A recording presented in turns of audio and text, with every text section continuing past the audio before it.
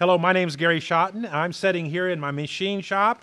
This section right here is more of an assembly area. Most of the shop is high dollar, very close tolerance machines that make metal parts, but we actually take some of the parts and make them into a finished good that's then sold to the customer. So I'm happy to be with you. I hope that these videos are of help to you because we want to inspire better business. I'm going to talk about today something that just kind of keeps reoccurring over my 45 years of being in the business world, sometime for the first 10 years working for somebody else, and the last 40 years really working for myself.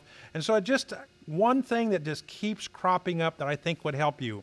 And it's the idea that sometimes good presents itself, but you need to be patient enough to wait for great. And I'm not going to go into a whole lot of spiritual discussions, or I could go there for a while, but it does have some spiritual connotation with God's guidance and direction and provisions. But it's still like a law. It's like gravity. You can use gravity to help you, or you can use gravity to hurt you, or even kill you. So you can use this law, I think, for your good. Now, let me give some examples. This is some 30 years ago. I was had this very small fledgling beginning of a trucking company. I actually started with a borrowed trailer pulled behind my car, and then the next truck I bought, I paid cash, was like $1,000, and then I was up to another truck that was $2,000. These were not good trucks, I will tell you. But they were good trucks for what I needed at the time. They were not new trucks. But it came to a point that I needed some better trucks. And man, I was so desperate that I finally found some halfway good truck. It was over in a city about an hour and a half from me. And I found this truck and I said, man, this is probably all I'm going to find. It was a good sort of truck, but I about bought. And then I waited just a few more days, and here came great. I'm saying sometimes great follows just a few days after good, or a few weeks after good. There's no time frame on this. So I was so glad that I didn't buy this good truck and I got a great truck. Same thing happened a few years later when I needed these large trailers. And these are trailers, again, for the moving industry, and they're very kind of unique as a trailer. And I actually was considering taking an airplane and flying about 6 hours from here and go buy a truck. And it was just good. It wasn't great. It was mediocre to good. And then, boy, just a couple days later, I'm so glad I didn't take that, because here come 10 trucks. I bought 10. I actually ended up with 11 trailers. These are just the trailers. These are the big semi-trailers for the same price it would have cost me to buy one brand new trailer. And these new trailers I had were already painted to match what I needed them painted. The paint job was worth as much as the trailer was itself. I waited for good to come to great.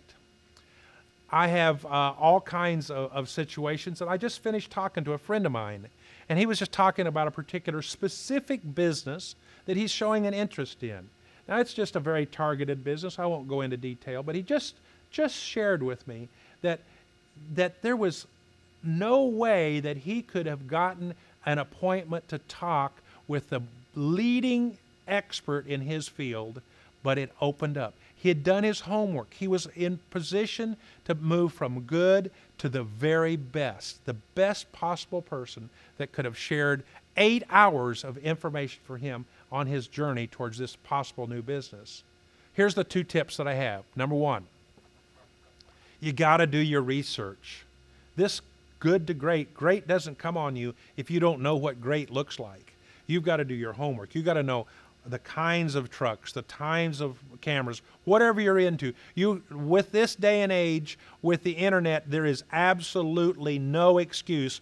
Knowledge is so available to you that you can know about things. You don't have to be the pilot on an airplane. You don't have to be the truck driver to own a truck, but you can know about them in many ways. You can do research. You can research in your local area. I was just talking about this to someone that, hey, in this one particular field, you should see what the market is in your metro area now, but go to another area close by or another city next by and investigate. This is time so well spent.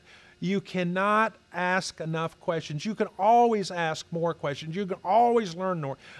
Ask questions with the idea that, hey, I've got an idea. I've got my feasibility plans coming about. I have an approach.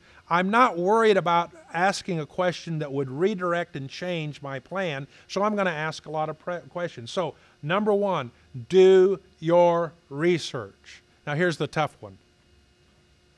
Pause and wait. This is one of these keys that life has to have, that I try not to let emotion move and direct my life. I'm not an emotional person that I cry a lot.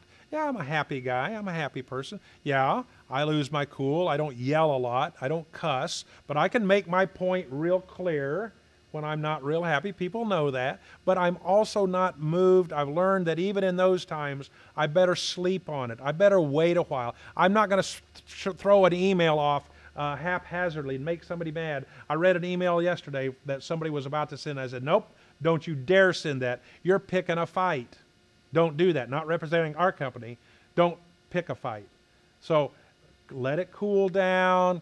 Think the next morning, pause. And in some way, and I'm going to use the word God because I believe that. You don't have to believe in God, but I believe God brings you great when you're willing to pause and wait for it.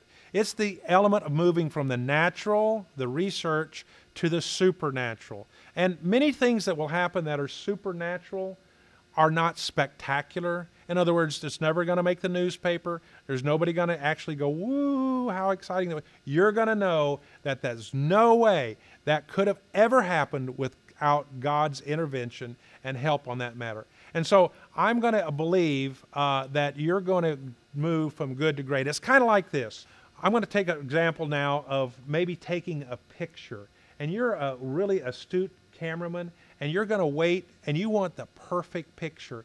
And you're not just click, click, click, click, click, click, click. You're going to wait, and to get the perfect picture at the perfect time, you've got to do your research, but you can also wait until, I'm talking about somebody, maybe people or children or animals or something like that that's moving, until you get the perfect shot, and then you take the picture. That's what you're doing. You're pausing. You're waiting until this is something just right, and you'll know it.